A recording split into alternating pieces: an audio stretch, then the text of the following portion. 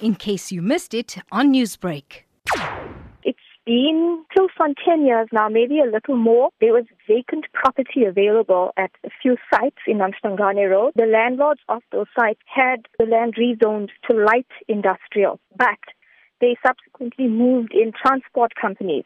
So you're looking at your horse and trailers, and doing containers as well, storage and movement of containers. We're in possession of a document stating that the said properties have been rezoned for light industrial, which stipulates that it should not be used for trucking under that specific zoning. So it's been a battle between the councillor of our ward and other officials at the municipality to get them to stop. But it came to our attention that there were 2 trucking companies that had been evicted at the end of March. What we tried to do was get officials to assist us with stopping another trucking company from moving into that space.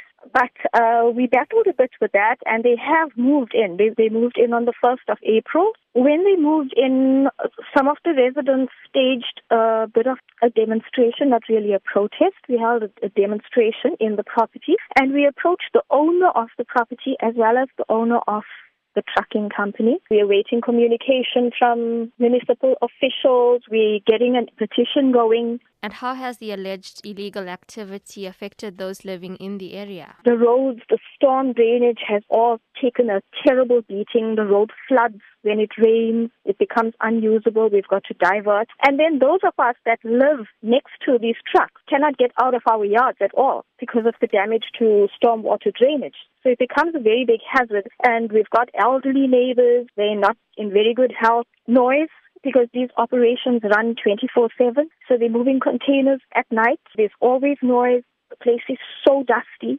Traffic is a problem. And have you reported it to law enforcement like Metro Police? We've called out Metro Police numerous times regarding the noise. Newsbreak, Lotus FM, powered by SABC News.